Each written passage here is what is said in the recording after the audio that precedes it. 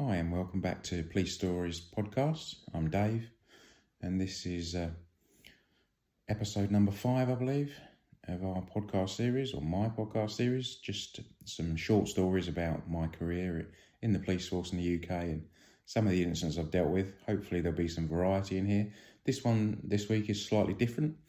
So we're going to talk about a bit more of the investigation side of things, and also a bit of a turning point for me in terms of perhaps my mindset and even really how I viewed life, and all will become clear as we go through, possibly not necessarily in a good way, but see what you think. So working on a shift again on the response team, answering the 999 calls, and one evening we get called to reports of a disturbance outside. It was a kebab shop, and this was in a small sort of parade of shops near a major train station that went into London. So on a weekend could be very busy with people initially heading up to London and then in the early hours coming back from a night out in London. So it was quite renowned for a lot of sort of drunkenness and fighting and that sort of thing. So this call comes in that there's a disturbance outside the kebab shop. Somebody might be injured. As ever, you get 2 or 3 calls. They're all quite confused. They're all suggesting something different, so it's fairly chaotic, and basically until you get there you don't really know what you're going into. You know, some of the most serious calls I've ever been to started off as really low level. I think there's something suspicious, and you get there and it's horrendous. And likewise, you get lots of calls that say, ridiculous things. There's 200 people fighting outside this pub. So you go in there thinking, my God, there's only 2 of us here. We're going to have real problems if this is true. And you turn up and there's, a couple of people shoving each other in the chest, and there's maybe 25 watching, So again, you can't really sort of guess what you're going into. You get a bit of a steer, obviously, from the phone calls, but you just can't put too much on it till you actually turn up. And early days in your career, you learn that quite quickly. So we're en route to this call at the kebab shop, disturbance, turn up, and there's certainly quite a few people milling around. There's no obvious fight straight away. There's maybe half a dozen, perhaps 10 people sort of hanging around outside this place. I think we were the first car there. There was maybe 2 or 3 police cars turn up with a couple of cops in each. No one's making themselves known. No one's running up to you to sort of say something terrible's happened. And there was a few people, drunken people, basically standing around sort of eating kebabs, as you might expect of I think it was a Friday sort of evening into the early hours. And then there's this one guy standing off to our side, and he was facing away from us. And I was thinking what a messy eater he was, because he was, I thought, eating a kebab facing away from us. And I could see that there was kind of tomato sauce or chili sauce or something like that kind of falling on the ground below him and spilling out.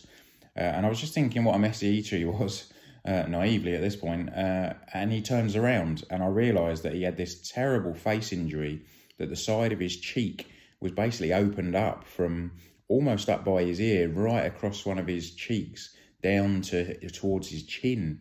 So he had quite a neat slash down his chin, and actually every time he was talking or even breathing, his cheek was kind of flapping open, and blood was kind of spraying out and pouring out. And this is what I'd seen that I thought, was kind of some sort of chili sauce or something to start with. So obviously we rushed over to him. I think by this point a friend of his had some horrendous dirty tissue he'd probably picked off the floor and was trying to hold up to his cheek, which, I dread to think what sort of infection that was putting into him. Anyway, we all carried kind of basic first aid kits, and we were able to get quite a decent pad and hold over his face. We'd called for an ambulance. This guy was drunk, seemingly not in pain, just more incensed that someone had done this to him. So we're trying to establish what had happened. And it's funny, drunken people kind of want to go over and over and repeat things. Normally the most, sort of the thing that's not important at all. So I think this guy was going on and on and how he was going to miss his train. He needs to get his train, and just focused on this train. And, had he been sober and seen in the mirror, he'd have been a lot more concerned about his cheek, trust me. But anyway, so we were basically convincing him he needs to go to hospital. We'd called an ambulance. They turned up. And we're quite near the major hospital at this point. So within about 5 minutes or so, the ambulance was there, pretty much held his cheek together with this pad. And then the ambulance crew take over. And there's always a certain amount of relief when you hand, someone who's injured over to the ambulance, because we have, very basic first aid skills. But obviously the ambulance crews are the experts. So it's it's always nice to be supported in that way. So obviously now we've got to try and find out who's done this. Again, there's no one kind of making themselves known. There's no witnesses saying he did it, etc. So we go into the kebab shop, we start doing some basic, what we'd call, house-to-house inquiries, sort of knocking on a few doors, just in case anyone's seen anything. In these days, don't forget, there wasn't really kind of ring doorbells. Businesses had CCTV. Invariably, it was horrendous quality. It was clunky, blocky footage where, quite frankly, it could have been an alien as much as a person, sort of doing anything. So they weren't a lot of good, but sometimes you got lucky and they were okay. Invariably, it was also videos those days, videos, cassettes. So none of it was great. So we knocked on a few doors, we spoke to a few people, very few people were going to sort of speak to us and tell us what was going on. Spoke to one of the guys in the kebab shop because that was where a phone call came from originally. And sure enough, he pointed out this guy in a white top that was on the periphery of the crowd that was out there. I say crowd, there's maybe 10 or 15 people now because there's blue lights and stuff. So you get your rubberneckers come across to see what's going on. And this guy in the white top was just kind of drifting away gradually on the edge. He wasn't running off. He wasn't in a terrible hurry to get away, but he was definitely sort of distancing himself and slowly moving away. The kebab shop owner sort of pointed to him and said, 100%, that's the guy that did it. I saw it, no problems at all. And this guy was willing to give us a statement because a lot of the time, you get people say, I saw this or whatever, but I'm not giving you a statement. I don't want to go to court. I'm not going to be a witness and stuff. And you can't always make them. And sometimes there are certain laws where you can kind of force people to speak to you and give evidence. But again, not really at this time. So anyway, myself and my colleague go out, run after this guy, get hold of him, and he's calm as you like. He's had a drink, he's not drunk, and he says, no, I just bought a kebab, I was here, but, I wasn't involved, I didn't see what happened. I saw, somebody in the ambulance, I take it somebody was injured, and he was all very reasonable, playing down that he'd had any role at all. He was absolutely sort of convinced of that. But he had 100% been identified to us as the guy responsible.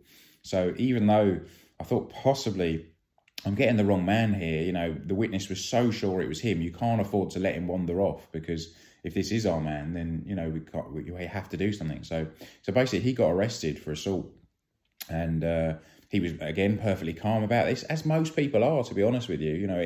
It's not that often that people go crazy when they're arrested, which sometimes, surprises people. And a lot of time people are in shock, if they've never had anything to do with the police. The fact that police are even talking to them, let alone actually putting hands on, arresting them, maybe handcuffing them, is a real shock to people. So you'd be surprised that, quite often arrests are very boring and calm. So this guy gets, put into the police car. We drive him back to the police station. He turns up at custody, and then basically present him to the custody sergeant. You explain the circumstances in front of the guy, why he's been arrested, and then the custody sergeant makes a decision as to whether he thinks that's a lawful arrest or not. And then from there, you would search them, take their property off them, and then at this point on the telly, certainly in the UK, everyone says, I know my rights, I've got the right to a phone call, I can make a phone call, and all the rest of it. It's not actually quite true. That's how it's portrayed on the UK telly. But the reality is, what you get is the right for someone to be notified you're in custody.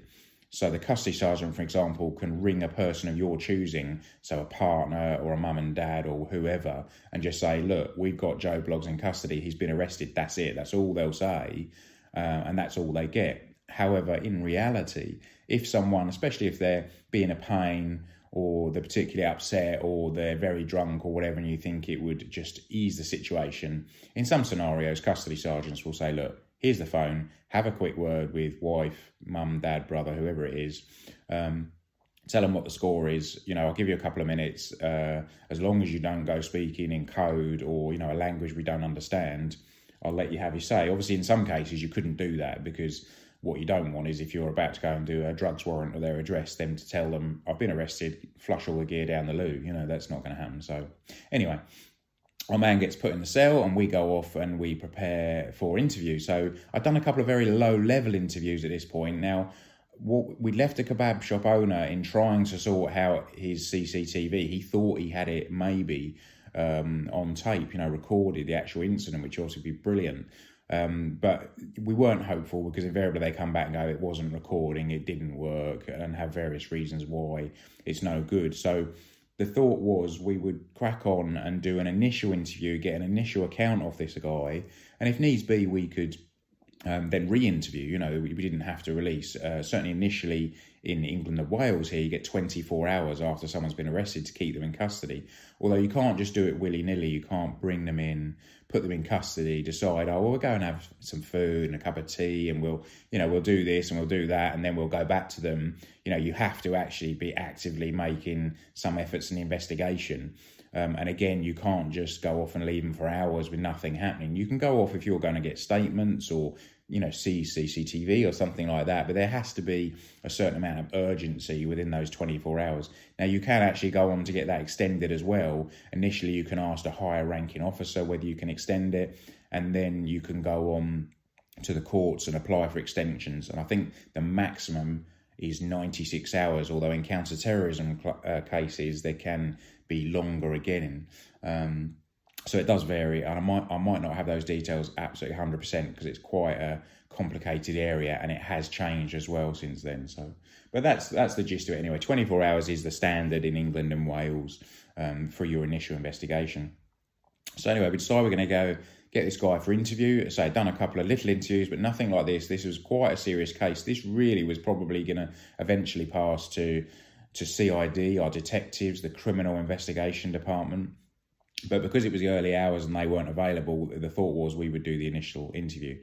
So you have some training when you're going through your police training college about the theory of interviews, and they talk about, and they go into quite a lot of detail about things like NVCs, non-verbal communication, so body language, you know, people crossing their arms and being defensive. And you do a certain amount of work about, when people look left, they're using one side of the brain, and when they look up, they're recalling something they've seen. And it's all very well and good, but it's quite difficult for your average cop, particularly when you're dealing with drunk people, you know, that may have a drug issue, for example. They don't necessarily act in a way that you'd expect. So the theory's nice and it's interesting to know, but unless you're an expert and you've got time to sit there and study their every move, it perhaps doesn't give you everything.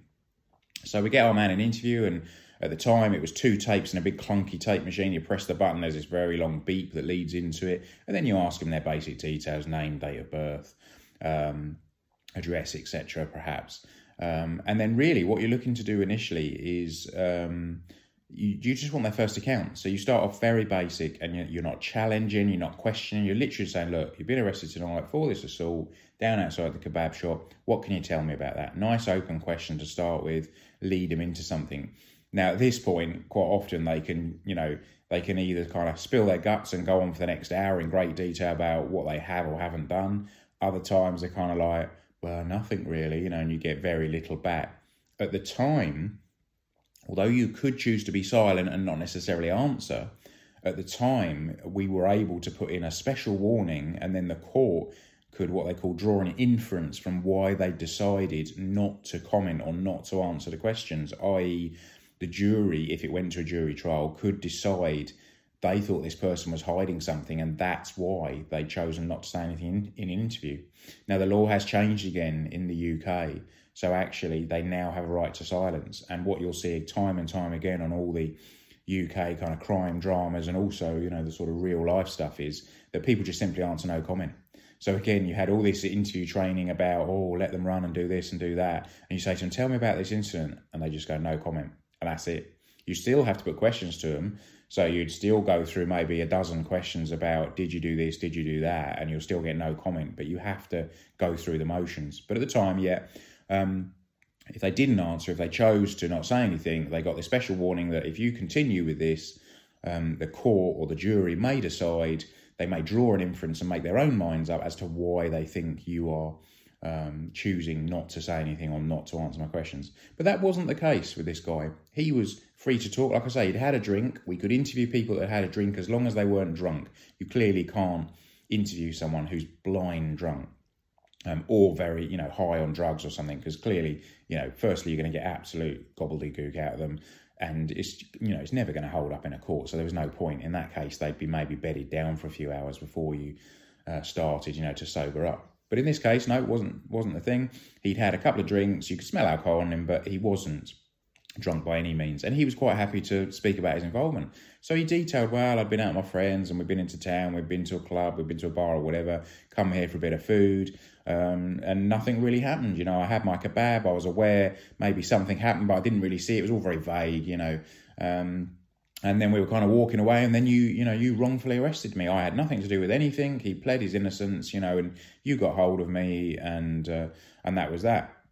So I was thinking at this point, I think we've got the wrong guy. You know, I mean, it was a lawful arrest. He'd been pointed out as 100% the person involved, but I was pretty sure we had got the wrong person.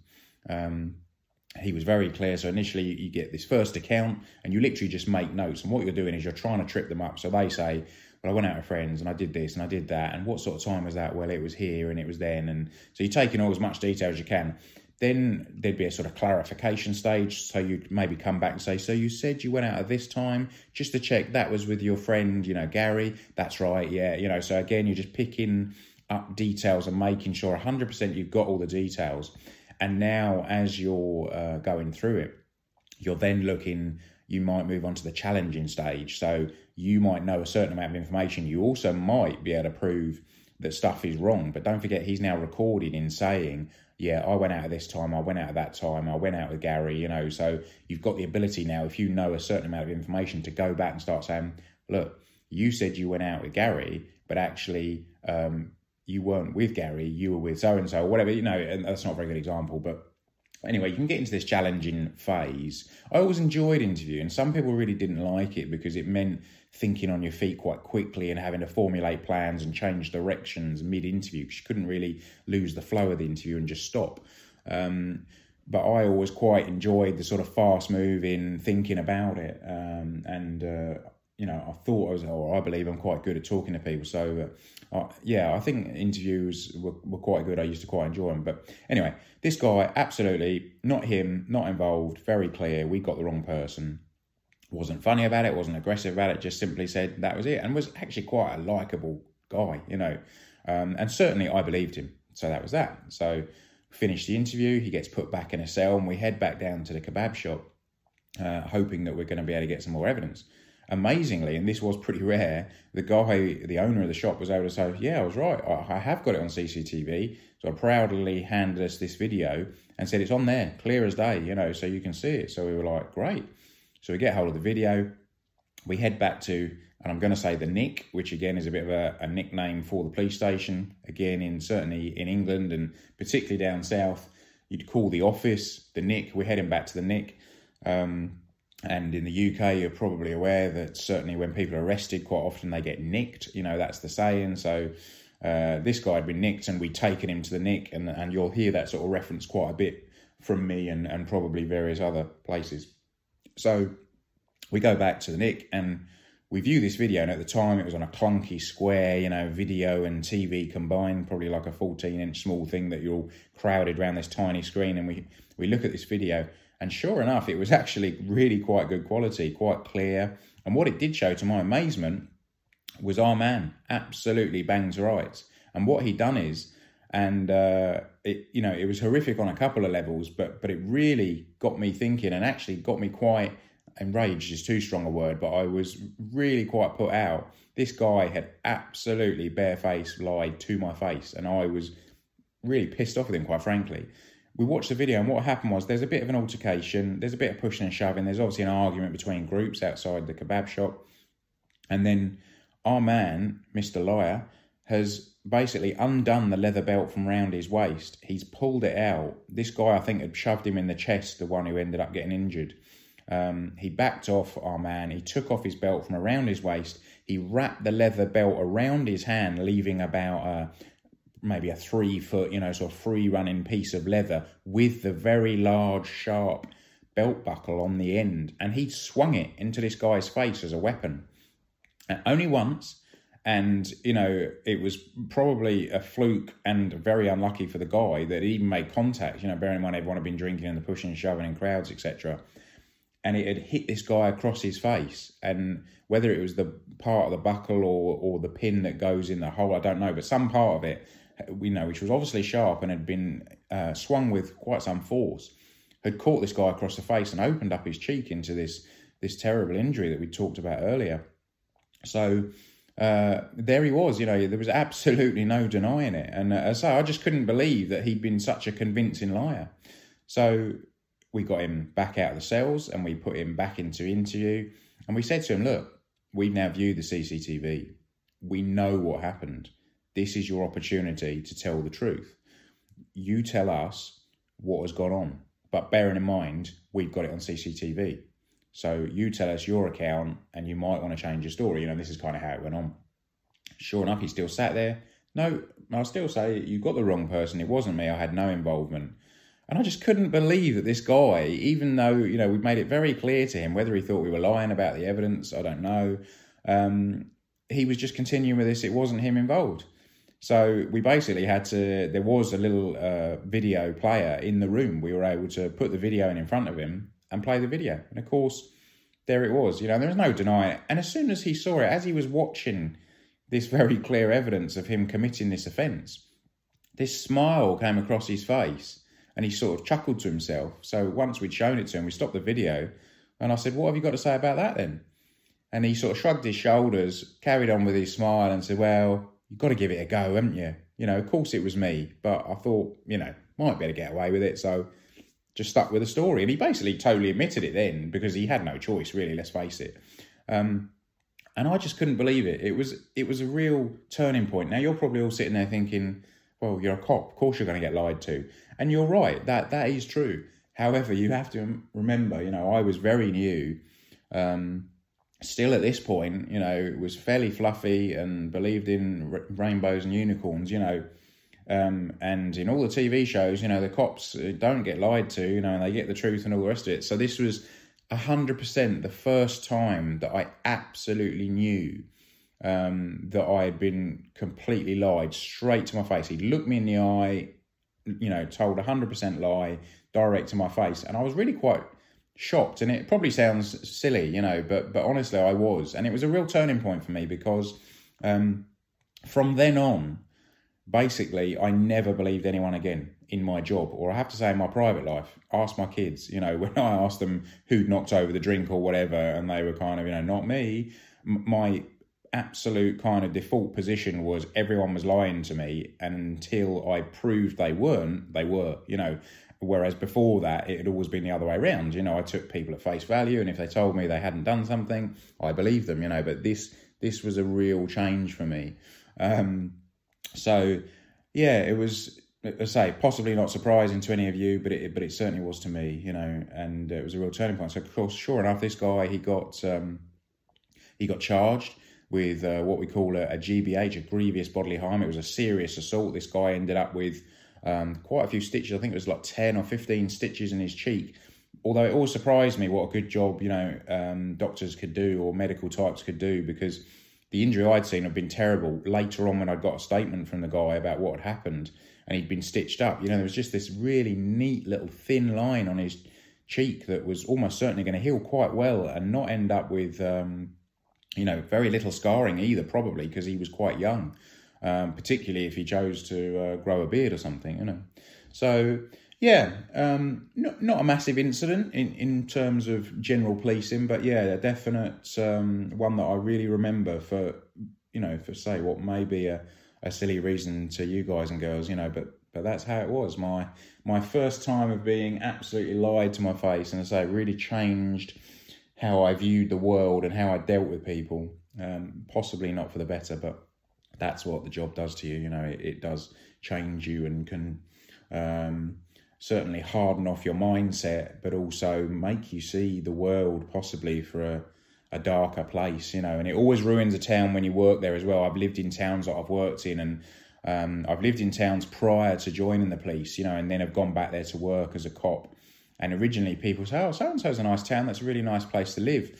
And you believe that as well, having worked and lived there, maybe gone to school there. Then you go and work in the police there, and you realise that every single town has its issues, and it has this sort of hardcore group of 10 or 20 sort of serious criminals that are the housebreakers, the burglars, the drug dealers, the assaulters, and there's actually, I guarantee, even in the smallest town, no matter where you are in the world, unfortunately, you may not know it, thankfully, and perhaps be grateful you don't, and you walk around not realising quite what's going on, but unfortunately it is there and it is going on. But the police opens your eyes to it and you see it. So you never quite see a town in the same way once you've worked in it. But there we go. So a little bit different, that one. Hopefully it was interesting. Please continue to come back and listen once a week. I'll try and put out another one. Kind of like and subscribe and follow and all those various things. Just out of interest, I have started a YouTube channel as well. I've cunningly called it Police Stories Podcast. You can find it on YouTube, although actually even putting in those words directly, Police Stories Podcast, is quite difficult to find on YouTube because there is quite a few out there, you know. But I've used the same photo, so perhaps you'll be able to pick it up when you do a search, if you do a search. Now, I realise you're probably listening to this on one of the normal sort of podcast places, so you don't necessarily listen to it on YouTube, but what it does do is give you the ability to maybe make comments or ask a question. If you genuinely, you know, wanted to know something, I'll try and answer it if I can. Or just give me some feedback, or by all means come on and abuse me. I don't care, you know, I'm fairly used to it. Just gives you an opportunity to say something or ask a question if you want to, because obviously I'm doing these podcasts having never really done it before, and I have no clue, apart from the fact that perhaps a few people are downloading it and more with each week it seems, so that's good. But yeah, I don't really know kind of what you think basically, so just, you know, put a comment on there and let me know what you think. Be interesting, certainly from my point of view. So yeah, Police Stories Podcast on YouTube. By all means, go on and add a comment or a question. Okay, thanks very much for listening. I'll speak to you again next week. Take it easy. Cheers. Bye.